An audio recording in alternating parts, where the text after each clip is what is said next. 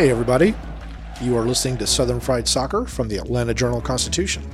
I am your host, Doug Robertson, and today we are going to preview Tuesday's Game 2 MLS playoff series between Atlanta United and Columbus.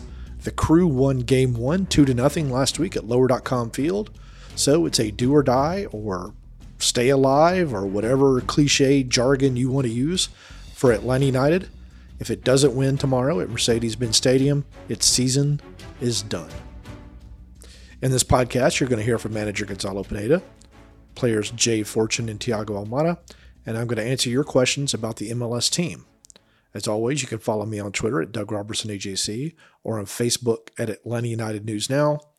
And if this is your first time listening to us, please make sure to follow the show on Apple, Spotify, or wherever you get your podcasts so that you never miss an episode.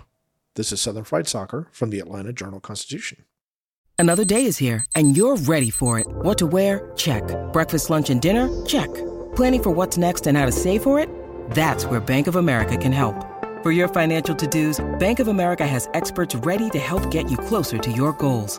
Get started at one of our local financial centers or 24/7 in our mobile banking app. Find a location near you at bankofamerica.com/talktous. What would you like the power to do? Mobile banking requires downloading the app and is only available for select devices. Message and data rates may apply. Bank of America N.A., member FDIC. In Atlanta, one voice has stood out for over 4 decades. An AJC original, The Monica Pearson Show. Let's talk about how you got to ESPN. Revealing interviews. You are known as America's doctor, but I want to know who you were before that. When you have a different name, you have different color skin, it can be tough. With Atlanta's most famous faces as you've never seen them before. I'm telling my story. This is the American dream. The Monica Pearson Show, streaming now on AJC.com.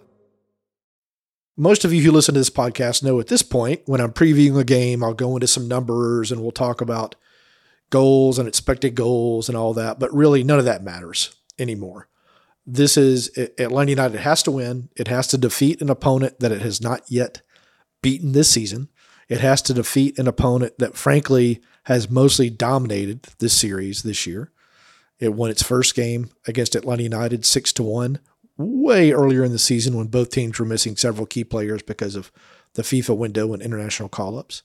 They came back near the end of the season, 1-1 draw at Mercedes-Benz Stadium. That one goal for Atlanta United was scored pretty much in the final seconds, a Miles Robinson header. The first half was statistically decent for Atlanta United, but there were still several last-ditch tackles that the team had to make to stop Columbus from getting in 1-1. And then, of course, last week, in a beautifully cold Ohio night, Columbus won 2-0. Atlanta United did not get a shot on goal. It only had one shot in the game, which tied a franchise record low. The 0 shots on goal also tied a franchise record low, and losing 2-0 to set up this make-or-break situation. We have had some news in the past few days. Georgi Shakamakis was named the MLS Newcomer of the Year. Today, Thiago Almada was named the Young Player of the Year. And here's Pineda reacting to Thiago winning his second major award. The first, of course, last year. He was named Newcomer of the Year. Very happy to for him. I think he deserved it, and I think it's a recognition not just for him but for the whole team that's been very good, very consistent, and the whole team helped Thiago, helped Yaku to receive those individual awards. It's great to everyone actually, but I think those two individually have been very, very good. Nice words from Pineda talking about Almada. 11 goals, league high 19 assists for the player this year. And here's Coach talking about the Game 1 recap. The question actually was about how having Thiago back, he of course had to miss Game 1. He had received 2 yellow cards on decision day against Cincinnati, which forced a suspension from him in Game 1. I asked Pineda how having Almada back is going to help that struggling offense. He kind of rambled for a bit about Game 1 before he got into his answer. I think we got into good areas in certain moments. I think premises zones, we got the same amount as Columbus. It was hard for Columbus as well to get clear chances. If it is not for some of the set pieces in the first half, they didn't create too much. 2 goals came out of transition moments. Mm-hmm. The second one was worse, I think, because it was closer to our goal, individual defending inside the box. but I don't think also they create a lot. So I understand the shots on goal, and that's a stat that isolated from the whole game looks bad, but I think it was defensively not a bad game. We were denying many chances for them. I think it's one of the less expected goals for Columbus at their house in the whole season. So I think defensively we did some good things. Of course, I'm happy with the 2 goals we conceded, but also then on the other side of the ball, offensively, I think we were lacking the final pass, the final touch, a couple more connections. There are a couple half chances that we created that we couldn't finalize, especially in the first half. One very good ball from Tristan to Gigi inside the box. After that, Shandy has the opportunity to shoot with the left foot. After that, an inverted cross that Brooks was completely free. We connect that one. It was a clear chance on goal. A couple of those that I think we were lacking, that little final pass. And coming back to your question, that's where Thiago can help. Not just him individually, but also how he can connect with others to make them also boost their own individual performances. So I think he's going to be pivotal for that part of the field, being creative and having more punch on the attack. And then Pineda was full of confidence today. It was a few different answers. He talked about how the team is going to attack. The team hopes that it can send its energy to the fans instead of needing energy from the fans. He's very, very confident. And here's his conversation with, I think it was Jason, on having a must-win game strategy. We have to put the best of the best that we have on the field, regardless of the opponent, of the lineup that I choose or the formation. We have to give the best. And it's a must-win game for sure. You have to win to go through or to earn the third game. We're at home, and we need to come back to being us at home. I think throughout the year we have played fantastic games at home, electric games with a lot of energy. We need that type of performance tomorrow to succeed. We got to speak to Thiago. This is the first time in a few weeks we've gotten to speak to him. And here's Almada talking about winning the award.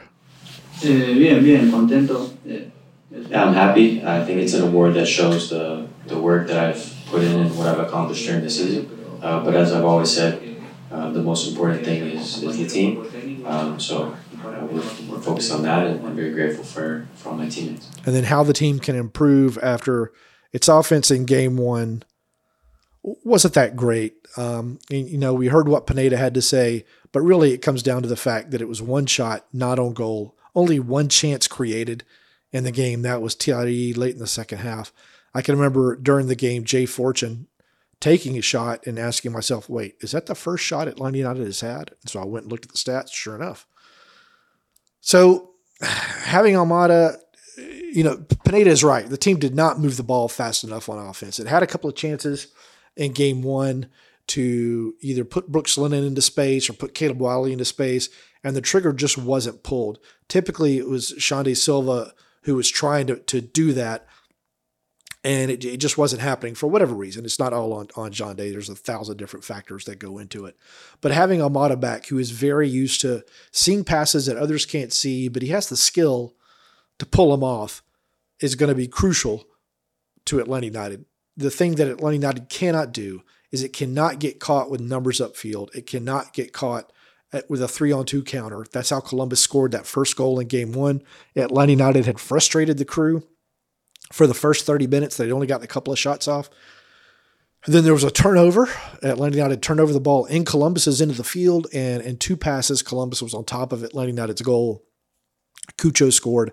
That cannot happen again on Tuesday. We got to speak with Jay Fortune. He's a homegrown product. He started game one, performed pretty well, all things considered. Here's Jay talking about game two. For us, we know it's a must-win, and for that, we just got to create some chances. I think that was the one thing we were missing in the game. I think, we created a couple more chances. It's a different game, and also too, it's just managing the moments of the game a little bit better. As a team, I think we could have done that a little bit better. If we go into the half 0-0, maybe it's a different second half we come out to, but I think that's one, as a team, we all look back and we say, that's something we should improve on and try and, do better for the second game. And then I was curious, was Atlanta United's problems on offense more what Columbus was doing or more what Atlanta United was not doing? It's a mix of both. I mean, we're a team that we have a lot of creative players, and also too, we were missing Thiago, which is a big miss. But I think, if it's very easy to stand here and say Columbus we're doing this, that, and the other. But I think we're a team that we reflect on how we do, and we know that we could be better. So I think it's one thing that we'll look at. We'll try and be better ourselves, because we could expect something similar for the second game, and we have to find ways to disrupt it. And then I was also curious if the formation change that Pineda made for game 1, 3 center backs, 2 wing backs, 3 midfielders, Jean De Silva playing underneath Giacomakis, contributed to the offense's issues. When you're comfortable in a certain formation, it's very easy to adapt to it. And, there was a change, but I think going into it, we knew what the game plan was. And I think we still could have been able to, produce a little bit more with what we had, just because, like I said, the players we have and the brains we have as a team, you could always try and do a little bit more. But it was obviously a little tough. Obviously, you try and get a little more practice with it, and we'll see what happens with the next game. Based upon what Pineda said earlier, you're not going to see, I don't think, Atlanta United with 3 center backs again. I think they're going to go for it. It's going to be, I think, a track meet. And if Atlanta United can get that first goal early in the game, it's going to make a world of difference to the probability that it can force a game 3 on Sunday in Ohio at lower.com field. When we come back, I'm going to answer your email questions to droberson@ajc.com. This is Southern Fried Soccer from the Atlanta Journal-Constitution. The AJC's trusted veteran political voices, Greg Bluestein, Patricia Murphy, Tia Mitchell, and Bill Nigett, are the essential source for Georgia politics. The Atlanta Journal-Constitution's Politically Georgia. Sign up for the newsletter, download the podcast, subscribe to the AJC. I'm Ernie Suggs. And I'm Nedra Ravone. Atlanta has been known as the Black Mecca for so many years, but that means something different to everybody. It means everything to me. Every day I wake up, I learn something new. Well, you all can learn something new by subscribing to the Atlanta Journal-Constitution's new newsletter called Unapologetically ATL. It's all about the people, the events, and the entertainment happening in Metro Atlanta that Black people might want to know about. So subscribe today at www.ajc.com/unapologeticallyatl. The Atlanta Journal-Constitution has a special offer for our podcast listeners. If you subscribe today, you can get 3 months of unlimited digital access for just 99 cents. That's all of our sports coverage, our politics, our breaking news, our investigations, our food and dining, and so much more on ajc.com. You can get access to our e-paper, our assortment of newsletters. So join our community by going to subscribe.ajc.com/podcasts, That's subscribe.ajc.com/podcast, so you always know what's really going on. And I need to also mention, last week the AJC debuted a film about the history of rap in Atlanta, titled The South's Got Something to Say. I've watched the preview, I've watched bits and parts of it. It is fantastic. It's so good. And I know a lot of Atlanta United supporters love Atlanta rap.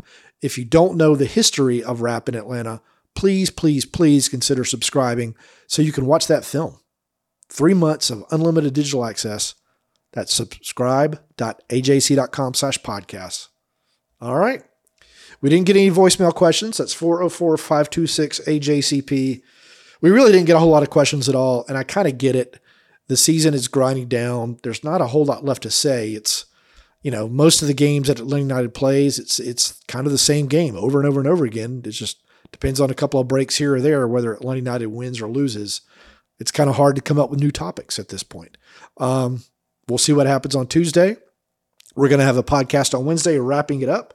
And depending upon the outcome of Tuesday's game, we'll come back with some season-ending podcasts or one season-ending podcast. So keep in mind some questions that you want answered, and I'll do my best. We're going to start with Chris. Doug, is there any hope of keeping Almada for another season?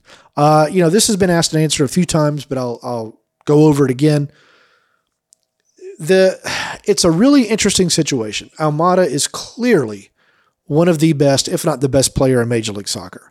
He just won Young Player of the Year. Last year, he won Newcomer of the Year. He's a finalist for MVP. Lucho Costa is going to win MVP. There's no doubt in my mind about that. But it's a compliment to Almada that he finished top 3. But we don't hear any bona fide reports of clubs in Europe making legitimate offers or expressing legitimate interest in Almada. We get things like on the radar or made an inquiry, but no real offers. Now, there's different theories on that. Part of it has to do with Almada's size. He's not the biggest dude. And when you're playing in the middle of the pitch and you're not the biggest dude, that can be tough. But Almada's quick. I think physically he's as tough as he needs to be. But when you're playing, Premier League or Bundesliga, some physical leagues, it could take a toll on you. Almada doesn't really have a whole lot of risk of injury, so that shouldn't be a thing. But when you start going through the leagues that you think Almada would excel in, and then the teams that can spend what is expected to be $30 million, I've done the math on this before.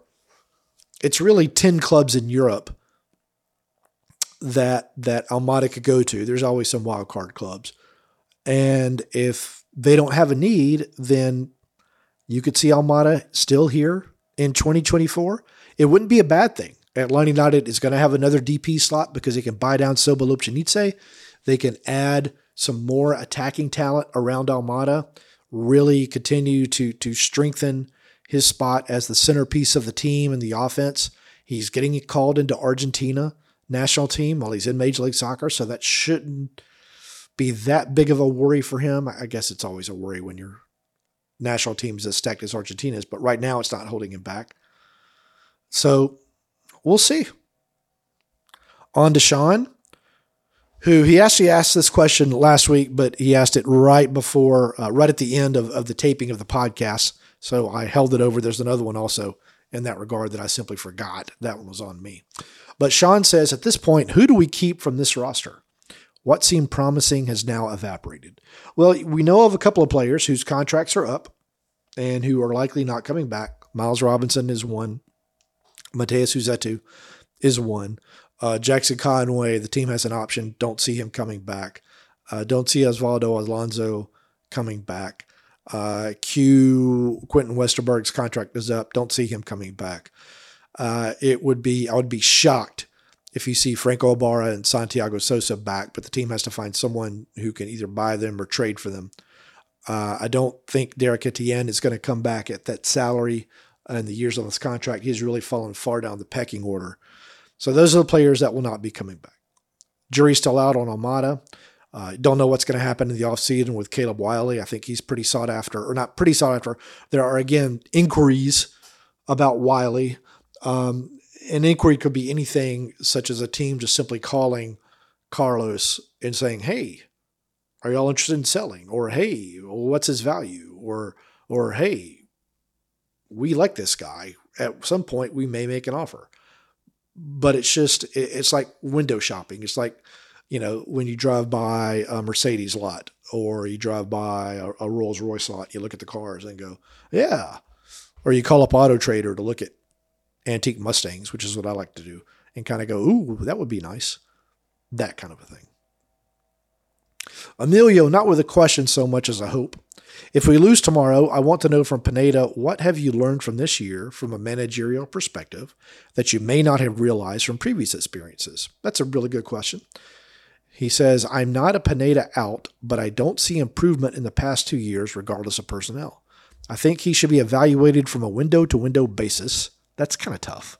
The front office also needs to think if he's done enough to be renewed. Thanks and have a good day. Well, he doesn't have to be renewed. His contract is through next year, and then there are club options after that. But it is a good question, and I hope to remember to ask that whenever we get to the appropriate place in the season. On to Adam. This was the question that was sent in that I simply just missed.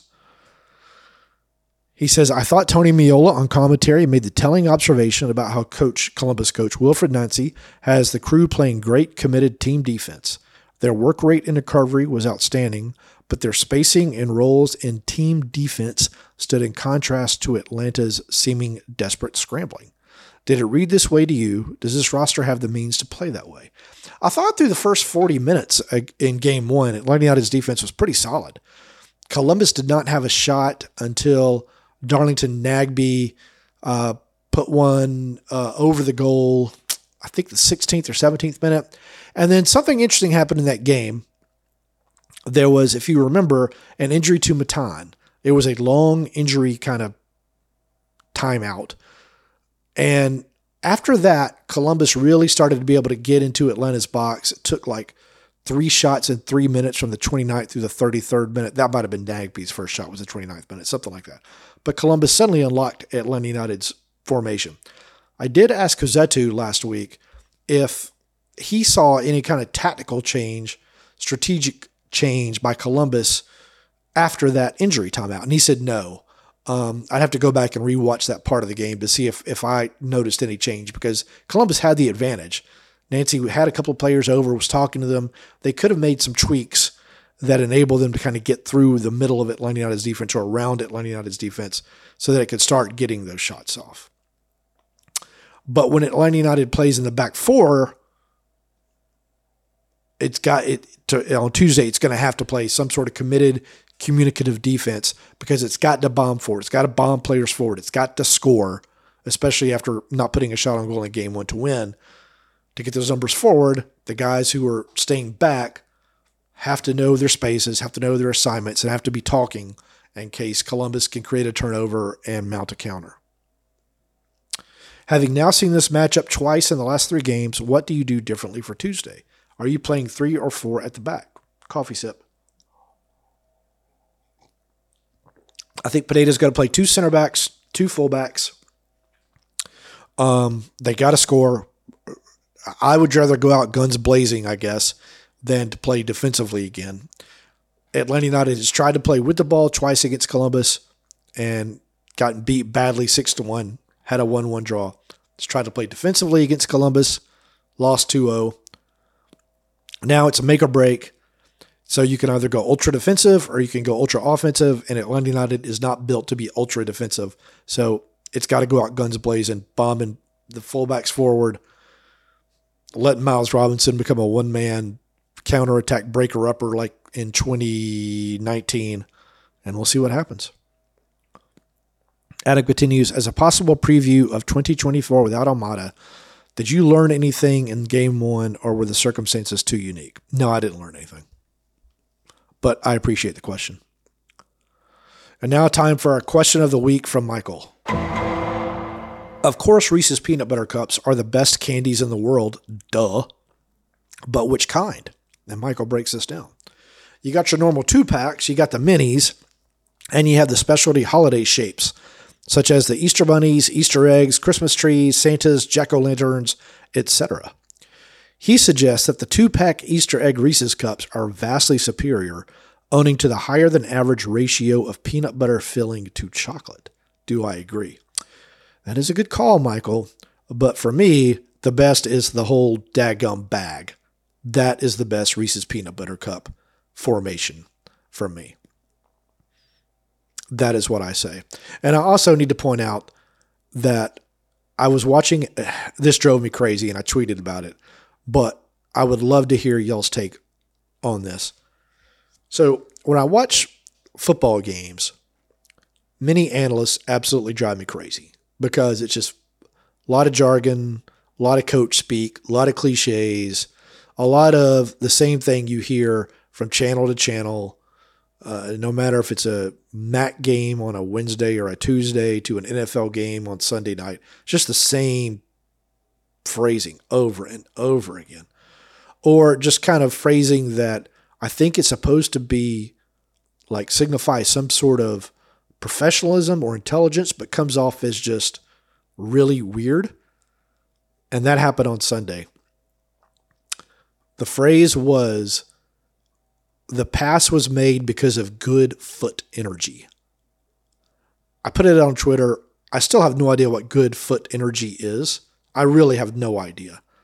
It seems to me like it's one of those silly coach phrases like good eye discipline instead of just he knows where the ball is or he follows the ball. So as you hear just nonsensical but stuffy phrases on sports, send them my way. I'll read about it on the podcast and we can try to make sense of them. Please remember to tell your friends about our show. Please give us a rating and a review on Spotify and Apple. This helps us grow the podcast. We're going to come back on Wednesday. We're wrapping up Game 2. It may be the final game of Atlanta United season. They may have at least one more to go. As always, hug your loved ones, communicate with your loved ones. This is Doug Robertson of the Atlanta Journal-Constitution. Thanks for listening to Southern Fried Soccer. Y'all take care.